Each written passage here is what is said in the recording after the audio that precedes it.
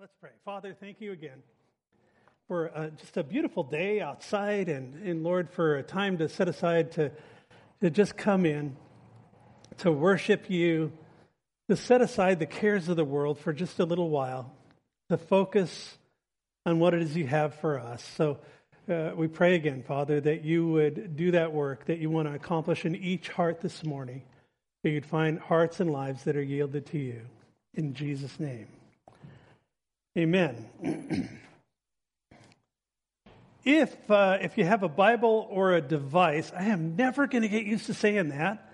Open your Bible or your device to Ephesians chapter 5. Ephesians 5. We're going to talk about one flesh this morning. Tell you a little story. When I was preparing for this, I was thinking about the world's ideals for marriage. And Christian ideals for marriage. And it struck me that the world is always trying to look at the externals. And I thought, have the happily married, and it's great. I think about our younger married people in the body, our older married people in the body, and I thought, what's the goal? My goal in my marriage is I want at some point to look like that, should the Lord not take me home beforehand. And I started thinking, what a beautiful thing that this is a lifelong endeavor. As we're looking at marriage this morning, we looked last week, remember we started with those two words that every woman loves to hear, wives, submit. But then we looked at God's design in marriage as we studied wifely submission in the greater context of mutual submission, submitting one to another. We looked at husbandly headship in light of Christ being the head of the church. We looked in the broader context, even broader than that, at all of this being in light of being filled with the Spirit, because you ain't going to be able to pull it off without Him. That's what we're going to talk about more this morning. We looked at the solid relationship between the vertical, our relationship with God, and the horizontal, our relationships with one another. That Paul, as he has talked about in verse 18, he talks about being filled with the Spirit. Remember, we looked at those four participles. They're all important in this: speaking, singing, thinking, and submitting. Now, we talked about submitting last week. And I'm just going to break it down. I'm going to go through verses 21 through 24 again, but we're not going to teach through it again. But so that we can understand the linkage between the vertical, our relationship with God, and the horizontal, our relationships with one another, specifically in this case, in marriage. He says in verse 21, submitting to one another, horizontal, in the fear of God, vertical. Wives, we looked at the word submit is not there. It's implied. It's in verse 20, but it's not in verse 21. Wives, to your husbands, to your own husbands, horizontal, as to the Lord, vertical. For the husband is the head of the wife, horizontal, as also Christ is head of the church. He's the Savior of the body. Therefore, just as the church is subject to Christ, vertical, so let the wives be to their own husbands in everything, horizontal. Do you see how that breaks down? Again, understand the linkage that Christian, and we're talking, again, I got to stress, this is Christian marriage. This isn't a guy that moved in with his girlfriend. This isn't people that are out there in the world that are just trying to figure it out. What we're talking about, because in the world, it's like boy meets girl, they fall in love, they decide to get married, right? That's not how it's ordered in the kingdom. This is God joining two people together. When you understand that that's the real context and content of marriage, is God is putting people together, that He is joining people together as one flesh. That's the original design. We'll look at it all the way back in the beginning of Genesis. It's still God's design today, that it's different. It's elevated far above anything that the world can put forth. So we looked at how God places certain responsibilities on the man, on the husband, last week, and how it is that as a Christian wife submits to her husband's headship, that she honors God. She's honoring the same God that put those responsibilities on her husband. Therefore, she honors God. It's not about the man. It's about the Lord. It's about the vertical relationship being worked out in the horizontal. It has nothing to do with power. Again, we looked at that. This is not some power trip that a guy power trips his wife all the time. It has nothing to do with that. It doesn't have anything to do with that. He's going to control her every move. It has everything to do with value. Because Jesus Christ was the first one in human history that elevated women to equal status and value as men. He is the great liberator. So this week we're going to look at it. Now, guys, it's your turn. So we're going to look at the husbands this week. And we're going to look at just what those responsibilities are as God lays out through this inspired passage here in Ephesians. Ephesians 5, this passage on marriage, is the most exhaustive, the most concentrated passage on marriage in all of God's Word. And we do well to pay attention to it, whether we've been married for 50 years or 3 weeks. So that wasn't for you guys. It wasn't for Heidi and Ethan. Yeah, I'm just kidding. Give you a hard time. At any rate, so we're going to look at the first 4 words in our text this morning. We're going to start off there. Husbands, love your wives. Now, I have loosely restated that as happy wife, happy life. You guys know that. So he says, though, I'm going to read through all the way through the rest of the chapter. Husbands, love your wives just as. So when he says just as here, he's going to link. This is the linkage here. Just as Christ also loved the church and gave himself for her, that he might sanctify and cleanse her with the washing of water by the word, that he might present her to himself a glorious church, not having spot or wrinkle or any such thing, but that she should be holy and without blemish. Verse 28, so husbands ought to love their wives as their own bodies. He who loves his wife loves himself. For no one ever hated his own flesh, but nourishes and cherishes it, just as the Lord does the church. For we're members of his body, of his flesh, and of his bones. For this reason, a man shall leave his father and his mother and be joined to his wife, and the two shall become one flesh. This is a great mystery, but I speak concerning Christ and the church. Nevertheless, let each one of you in particular so love his own wife as himself, and let the wife see that she respects her husband. That's a mouthful. But I remember now, last week we looked at the 4 different contexts. We looked at the cultural, the historic context, the cultural context, the textual context, and the contextual context. We're not going to go that much in depth because I've already laid the groundwork. If you weren't here last week, it's online on Facebook and YouTube and all that other jazz, podcast. You can access it through our website. But I do want to come back and revisit the Roman culture and Jewish culture as we look at this passage, because we want to understand what people were dealing with back then. So at the time of Paul, the apostle, when he wrote this, in the empire, family life was in ruins. It was a mess. The philosopher Seneca, and he was Nero's right-hand guy, governed for Nero for the first 5 years or so, and then Nero got in there and screwed everything up. But Seneca said, he wrote that women were married to be divorced, and they were divorced to be married. Roman women dated their years not by age, but by the names of their husbands.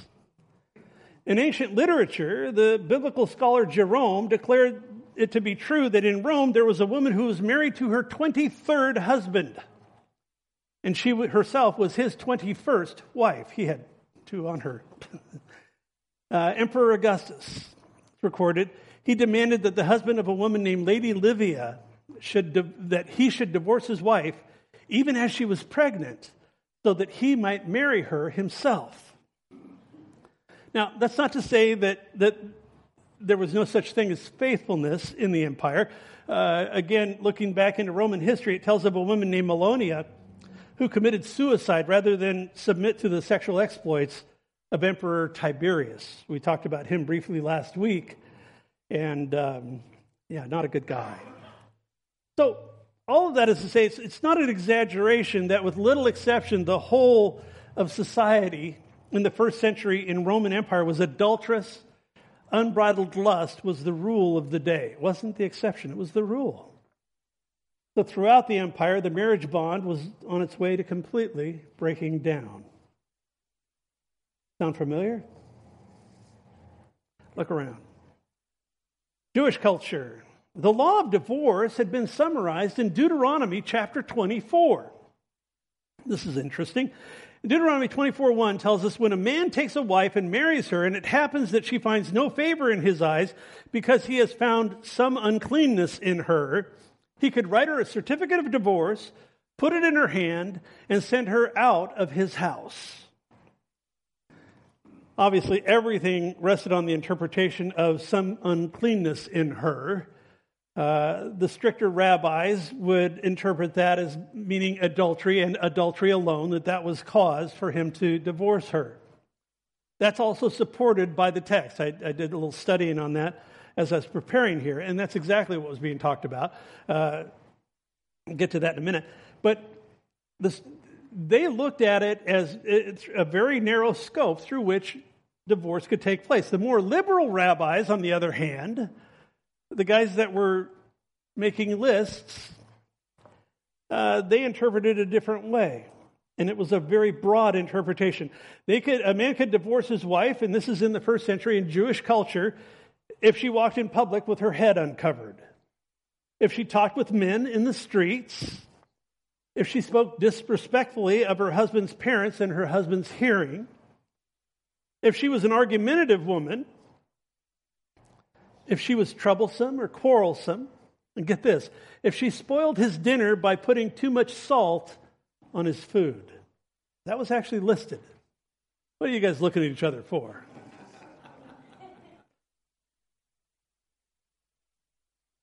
Suffice it to say, the culture that Paul was addressing was one in which men, they just ran the show. They had almost total authority over women and children and slaves. Remember, we looked at Roman government broke down order, law and order being maintained through the simplest, through the most basic denominator, and that was the household, that was the home. And that's why they gave men such broad authority, because they were to maintain order in their homes. Now, into this comes the gospel. That's crazy. But women and children and slaves, they didn't have any choice. They had to live submissively to the men that were over them. So, whether Roman or Jewish, theirs was both a patriarchal and a hierarchical society comprised primarily of men serving their own depravity, unchecked. So, when the Apostle Paul, under the inspiration of the Spirit, wrote this beautiful passage, he wasn't stating a popular view. Christian marriage, then, as it is today, is not looked on as the mainline deal. I read an article just yesterday about a huge percentage of evangelical Christians think it's okay to be sexually active outside of marriage. I don't understand that. The only way that I look at that is that biblical illiteracy is at an all-time high in the church. People are not understanding what God's word has to say. They're not being taught. They're not spending time themselves being invested in understanding God's will for their lives. So, rather than people embracing what Paul had to say, they looked at his statements about marriage as ridiculous and narrow and limiting and radical. That's how the unredeemed populace looked at these statements on marriage. And they were partly right. Christian marriage is, by definition, is narrow. People have called me narrow-minded before, and I usually say, amen. Yeah, I understand what God's word has to say, and I'm not going to wander outside of that. It's narrow in its definition. It's radical in its application. Understand, these people had not been aware of these things until now. So rather than being ridiculous, it's a brilliant reflection of God's relationship to man, and vice versa. We'll see that works both ways. That's part of how Paul lays this out. Rather than limiting, it was and is the most freeing of all human relationships. It's a beautiful thing. So the point is, it's within this dark mid-first century backdrop that it's impossible to exaggerate the cleansing effect that Christianity had on home life in the ancient world also the benefits that it brought to women. God was calling men and women to a new purity and new fellowship in married life. Didn't exist before that. Remember, looking at this, I want you to put yourself in the place of a first century Christian in Ephesus or any town in the Roman Empire, but specifically in Ephesus, that you have no prior knowledge of these things, that you are going along according to the dictates of the culture within which you grew up. And 8 years before Paul wrote this letter, he actually founded the church at Ephesus. When he first came to Ephesus, we read in Acts chapter 19, verses 1 and 2, it says that he found some disciples. Some people had gone through and had evangelized their way through the territory prior to him. But he found some disciples and he said, "Did you receive the Holy Spirit when you believed?" And they said to him, "We've not so much as heard whether there is a Holy Spirit." They knew nothing of the kingdom of God. That's why Paul set up the school of Tyrannus. First he was in the synagogue, but then ultimately he ended up setting up a school there and was spent 3 years at Ephesus training people up, teaching them things of the kingdom, giving them understanding of these things that were radical. Again, they were radical. They were new. They were a complete departure from the way that things had been done and the way that they understood things from their culture. So let's break this down in the text.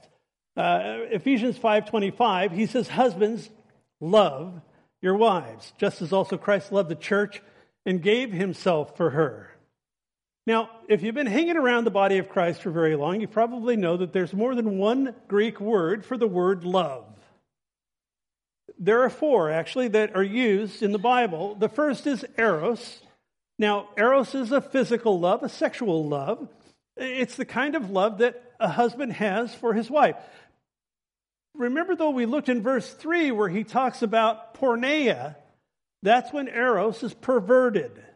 It was being perverted throughout their culture. It wasn't eros, it was porneia. But God's intention for marriage, the marriage bed is undefiled, we're told in the book of Hebrews, is eros. That's the physical union of a husband and a wife, and only a husband and a wife. The next word for love we see in the Bible is the word storge. Storge is a family love. I look at Julia and Eli, mom and son, brand new baby, and I think about just the parental love that's going on, just the bond that I see. I love seeing their pictures on Facebook. They're just beautiful. At any rate, now I'm putting you guys on the spot. But the point is that this is the kind of love that you have for your kids and that your kids have for you. This is the kind of love that you have for your siblings, regardless of what they do, because sometimes you go, "Oh my goodness, I can't believe they're doing that."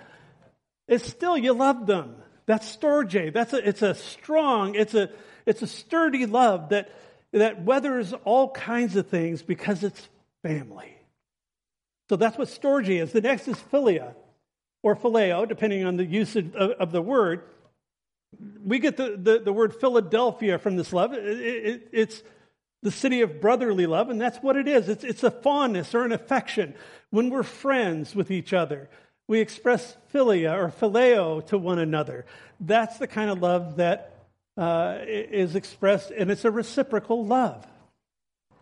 The fourth is agapeo, or agape love. That's the word that Paul uses here. Husbands, agape your wives. This is a completely distinct form of love. This is love from the will. This love is rooted in the will. It's not rooted in the emotions. We may feel emotionally about someone, but this kind of love is a product of a choice. This is a love that is, again, it's rooted in my will. It's something I choose to do. I choose to love. This is a love that doesn't have conditions attached to it. If you, then I. It's not about that. It doesn't have anything to do with you. It has to do with me. This is, by the way that God loves us. Because if it was if you, then I, none of us would measure up, would we? This is a sacrificial love. This is a love that, in its nature and its application, sacrifices, puts your good ahead of my own.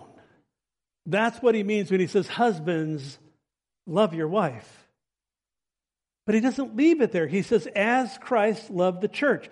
This statement takes the understanding of marital love out of the cultural context. It takes it out of, it's not about culture. It's not about warm fuzzies. It's not about what's going on in the culture. This is a different and a distinct kind of love, and it's sacrificial. We're going to look at these things as we go through, as Paul now breaks down what this love, how this love shows up in people's lives, specifically in marital love. The first thing we see is it must be a sacrificial love. You might be thinking, how idealistic. Our response to that is exactly. He must love her as Christ loved the church, gave himself for the church.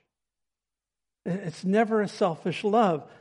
Christ loved the church not for what the church might do for him, but for the things that he might do for her.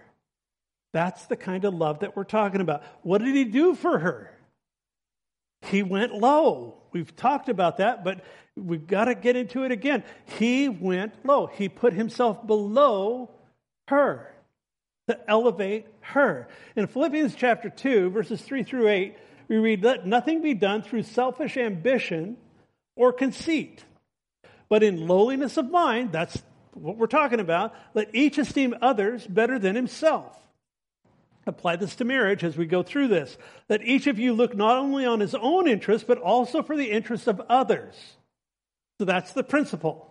It's seen in the horizontal relationships. But then he doesn't stop there. He goes on and he gives the example, which is rooted in the vertical. Verse 5, he says, let this mind be in you. Apply this to your life, is what he's saying, which was also in Christ Jesus, who being in the form of God didn't consider it robbery to be equal with God, but made himself of no reputation, taking the form of a bondservant and coming in the likeness of men. And being found in appearance as a man, he humbled himself, there's that concept of going low, and became obedient to the point of death, even the death of the cross. Husbands, love your wives as Christ loved the church and gave himself up for her. You got to understand this is an impossible order to carry out on your own. Remember the greater context here.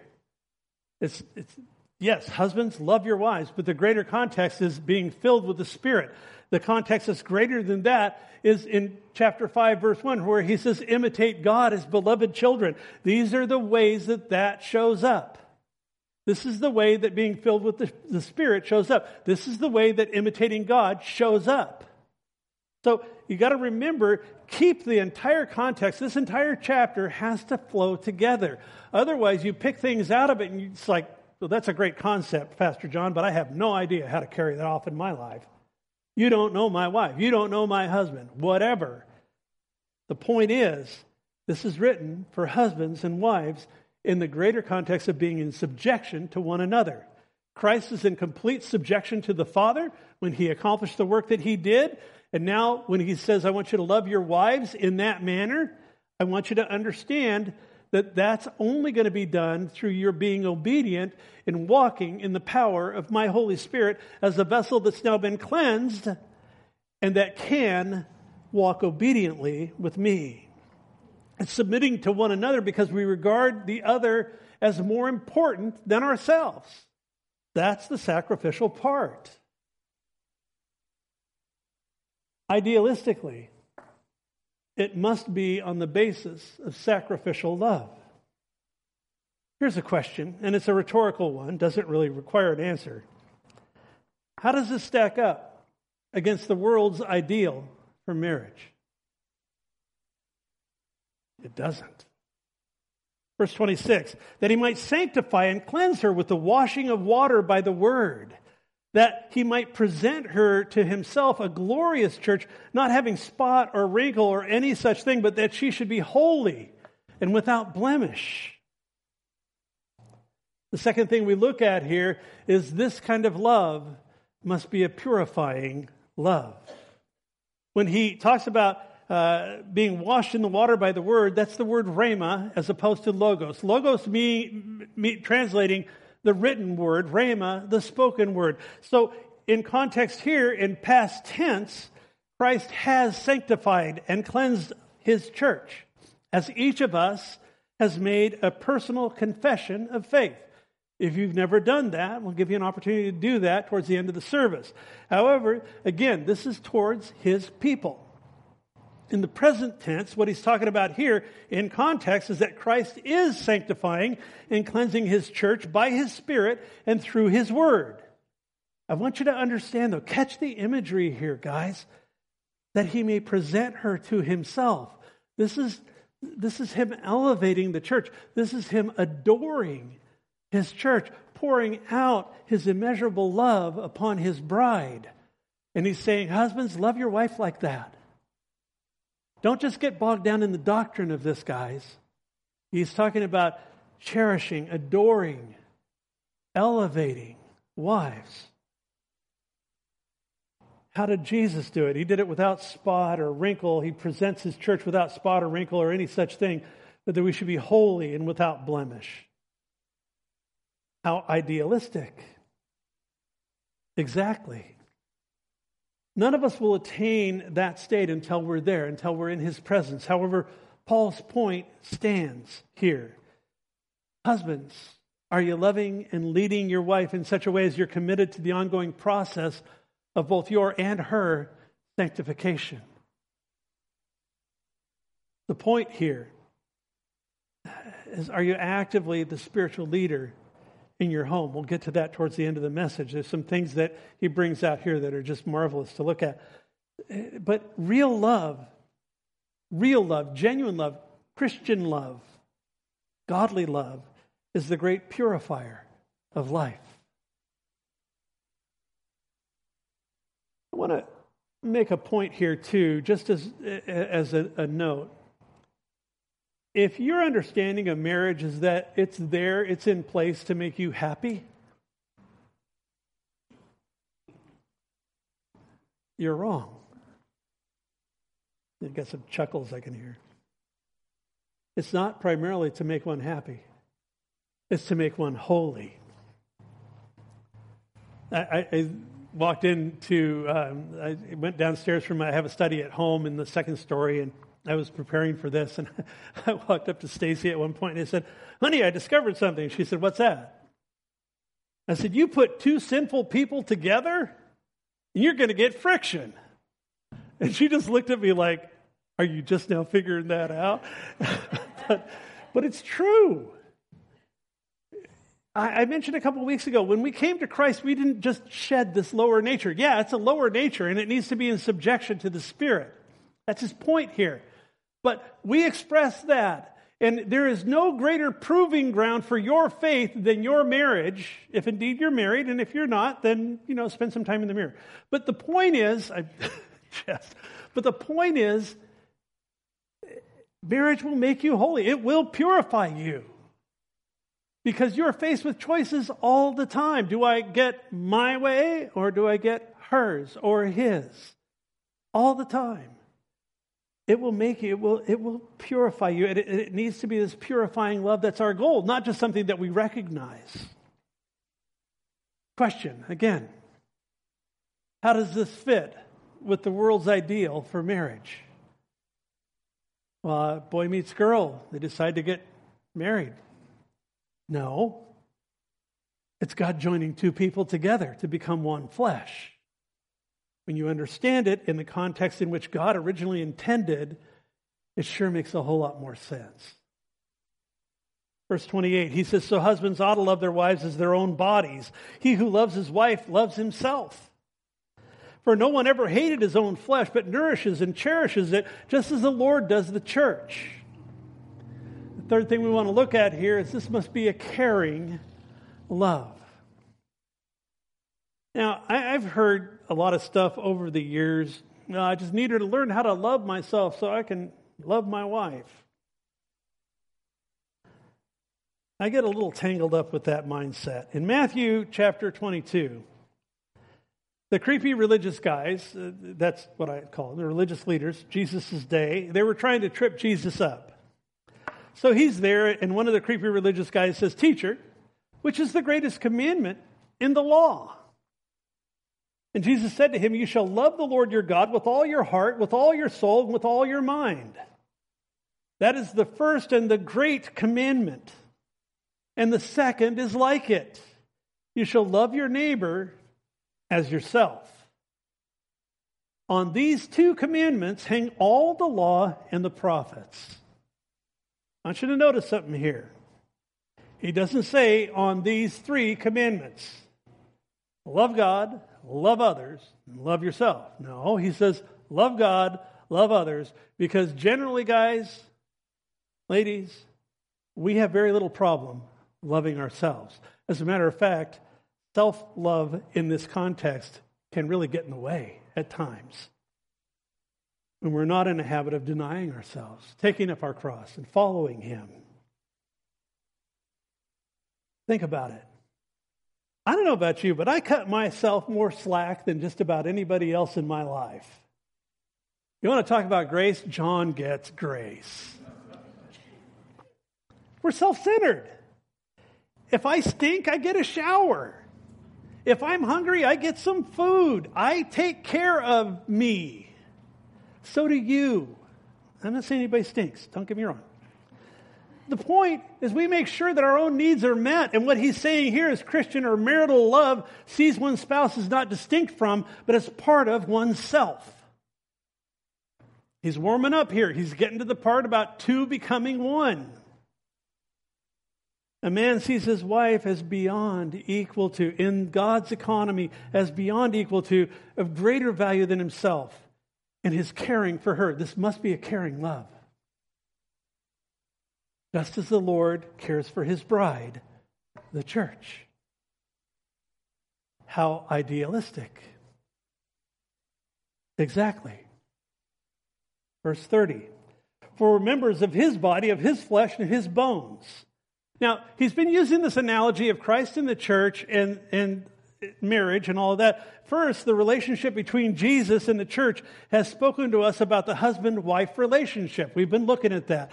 Now, he turns the analogy inside out, and the marriage relationship speaks to us about the relationship between Jesus and His people. I think that's awesome, the way that he kind of sets it on the other end there and turns it around. Verse 31. For this reason, a man shall leave his father and his mother and be joined to his wife, and the two shall become one flesh. For what reason?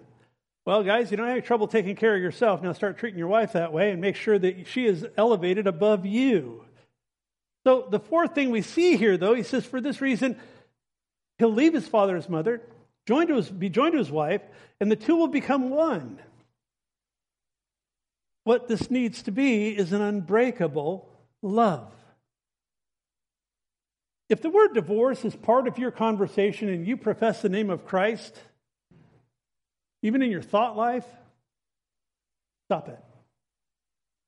I know that there are times where marriages fall apart. My heart goes out. I'm not making a judgment on that. But what I am saying is that this is not part of the conversation, according to God's word. This is an unbreakable love in God's design. For the sake of this love, a man leaves his father and his mother and is joined to his wife. They become one flesh in God's eyes. He would no more think of separating from her than tear his own body apart. That's the word picture that's being put forth here. He quotes Genesis 2 as God ordained marriage before the fall. Now, this is before Adam and Eve fell, when God ordained marriage. He had just finished creating Eve. And in Genesis 2:23, Adam said, whenever I read this, I don't think Adam said this in a monotone. I think he was excited. He said, this is now bone of my bones and flesh of my flesh. And she shall be called woman because she's taken out of man. And I mean, he's excited. He has now a counterpart. Verse 24, therefore a man shall leave his father and his mother and be joined or cleave, that's how it's rendered in some translations, to his wife, and they shall become one flesh. The word there is kind of like something getting welded to something else. We're talking about something that's joined. So what does this mean? That's the question. What is this leave and cleave? What is that? What's indicated in that? And I think part of the answer is found in the original Greek word. The word is katalepo. And what it means is literally to cause a particular relationship to cease. Now, in Ephesians chapter 5 here, in what Paul is stating, it's important to avoid the expression that suggests a relationship being abandoned or deserted. This is a relationship changing. It's a limitation on a particular relationship, which is spoken of here. So when he talks about leave and cleave, biblically defined roles and responsibilities are what he's talking about. A man needs a wife, not a mother. Understand this.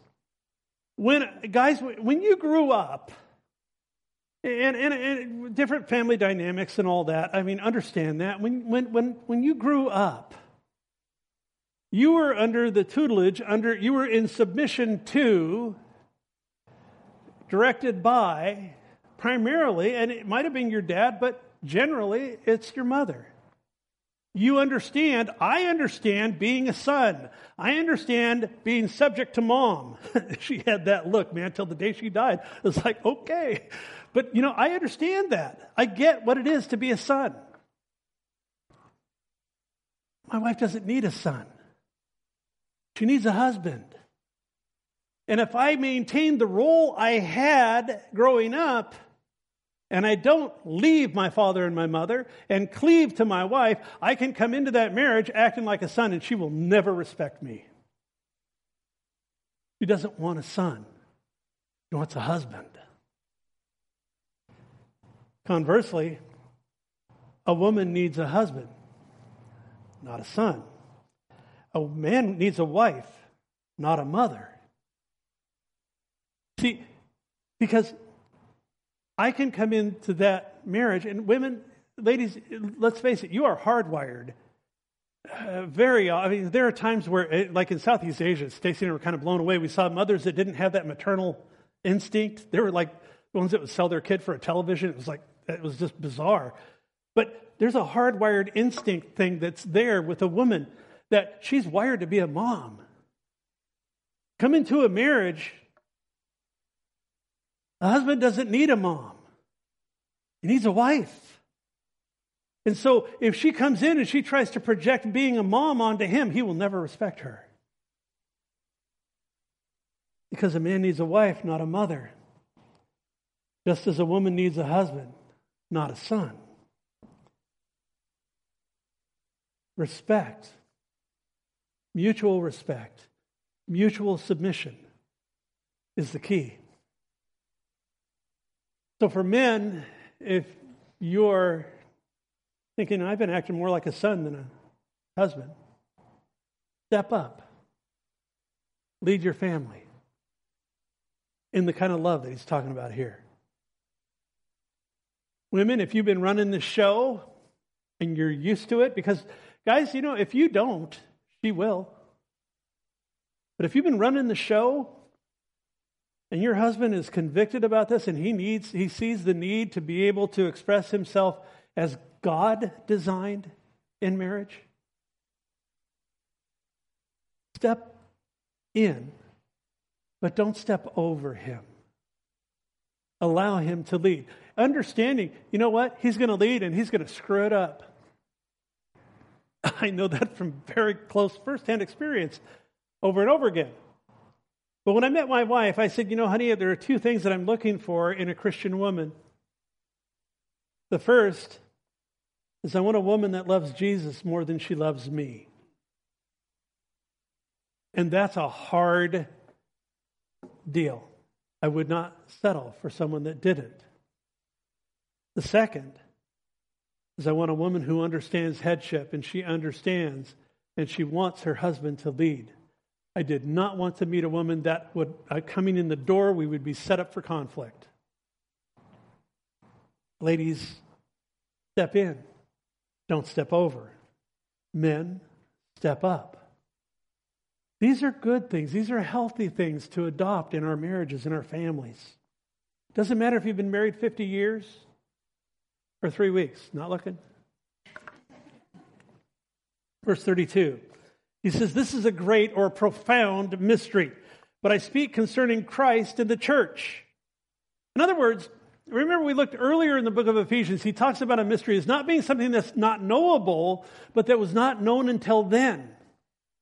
He's using the same term here. He's saying, look, this linkage between a man leaving his father and his mother, a man serving his wife, a man loving his wife in this way is like Christ's relationship with his church, with his bride. It was not known until now, but now that it is known, I don't want you to miss it. I don't want you to miss the linkage between the vertical and the horizontal. Because Genesis 2:24 finds its ultimate realization in the profound truth of Christ coming to win his bride, the church, by giving himself for her at the cross. Verse 33. Nevertheless, he says, let each one of you in particular so love his own wife as himself, and let the wife see that she respects her husband. All that we've been looking at this morning is to the husband, except for these last few words in this chapter. Wives, respect your husbands. Husbands, love your wife in these ways, sacrificially, in a cleansing love, in a sturdy love, in a love that's unbreakable. How idealistic. Exactly. Here's the point. It's not a bad thing to live by a set of ideals. The word ideal has 2 definitions in the dictionary. I looked this up and I was kind of surprised and going, wow, that really fits. I'm going to use that. The first definition is existing only in the imagination. Desirable or perfect, but not likely to become a reality.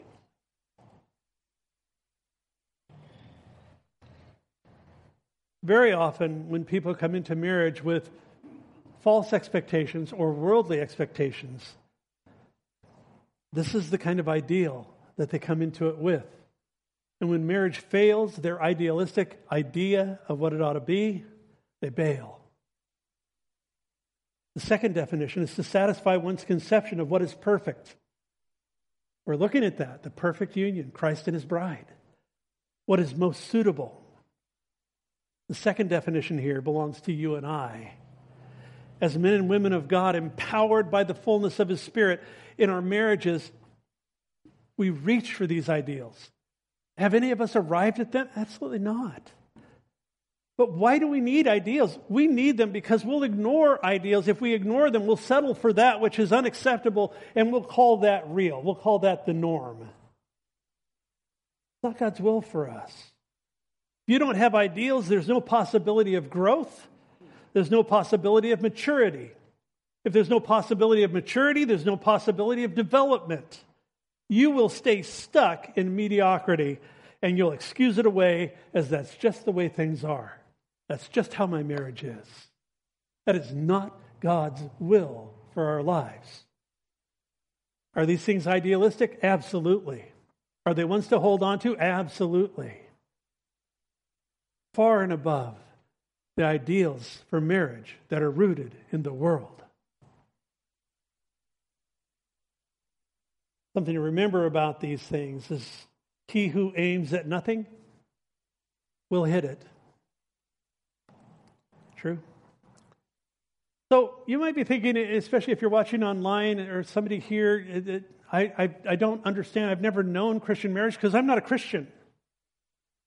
We're going to come to the Lord's table this morning and we're going to receive communion together. But if that's a piece of business that you need to take care of, you need to do that first. You got to understand that the Jesus that we're talking about, the Jesus that's ordained this beautiful marriage that we're looking at, that's a reflection of our relationship with him, has to be that. It has to be a relationship thing that is rooted in my relationship with him, expressed in my relationship with my wife, or in my relationship with my husband. If you don't know the Lord this morning, I want to invite you to do just that. Very simple transaction, profound transaction. But I want to ask you to pray a prayer something like, God, I've been away from you. I've lived in rebellion towards you all my life. I don't have answers. I don't understand the stresses in my life. I don't know where to turn. I'm not happy. I recognize I need someone greater than myself to figure these things out, to walk through these things. Not only will He fill you with His Holy Spirit and give you the ability to live this life well, and it's the ability to live life above your circumstances. You get eternity as part of the package. You get to go to heaven. You get to spend life in His presence forever. Pray that prayer. Turn from the old life. But He says, repent and believe. Repent means to turn. It means to change your mind. I've had it. I'm sick of the old life. I don't want it anymore. And I want to embrace Jesus. I want to let the weight of my life down on Him. He says in Matthew 11, when you're weary and you're heavily laden, come to me, and I'll give you rest for your soul. Pray that prayer. Ask Jesus to take control of your life. He'll do it.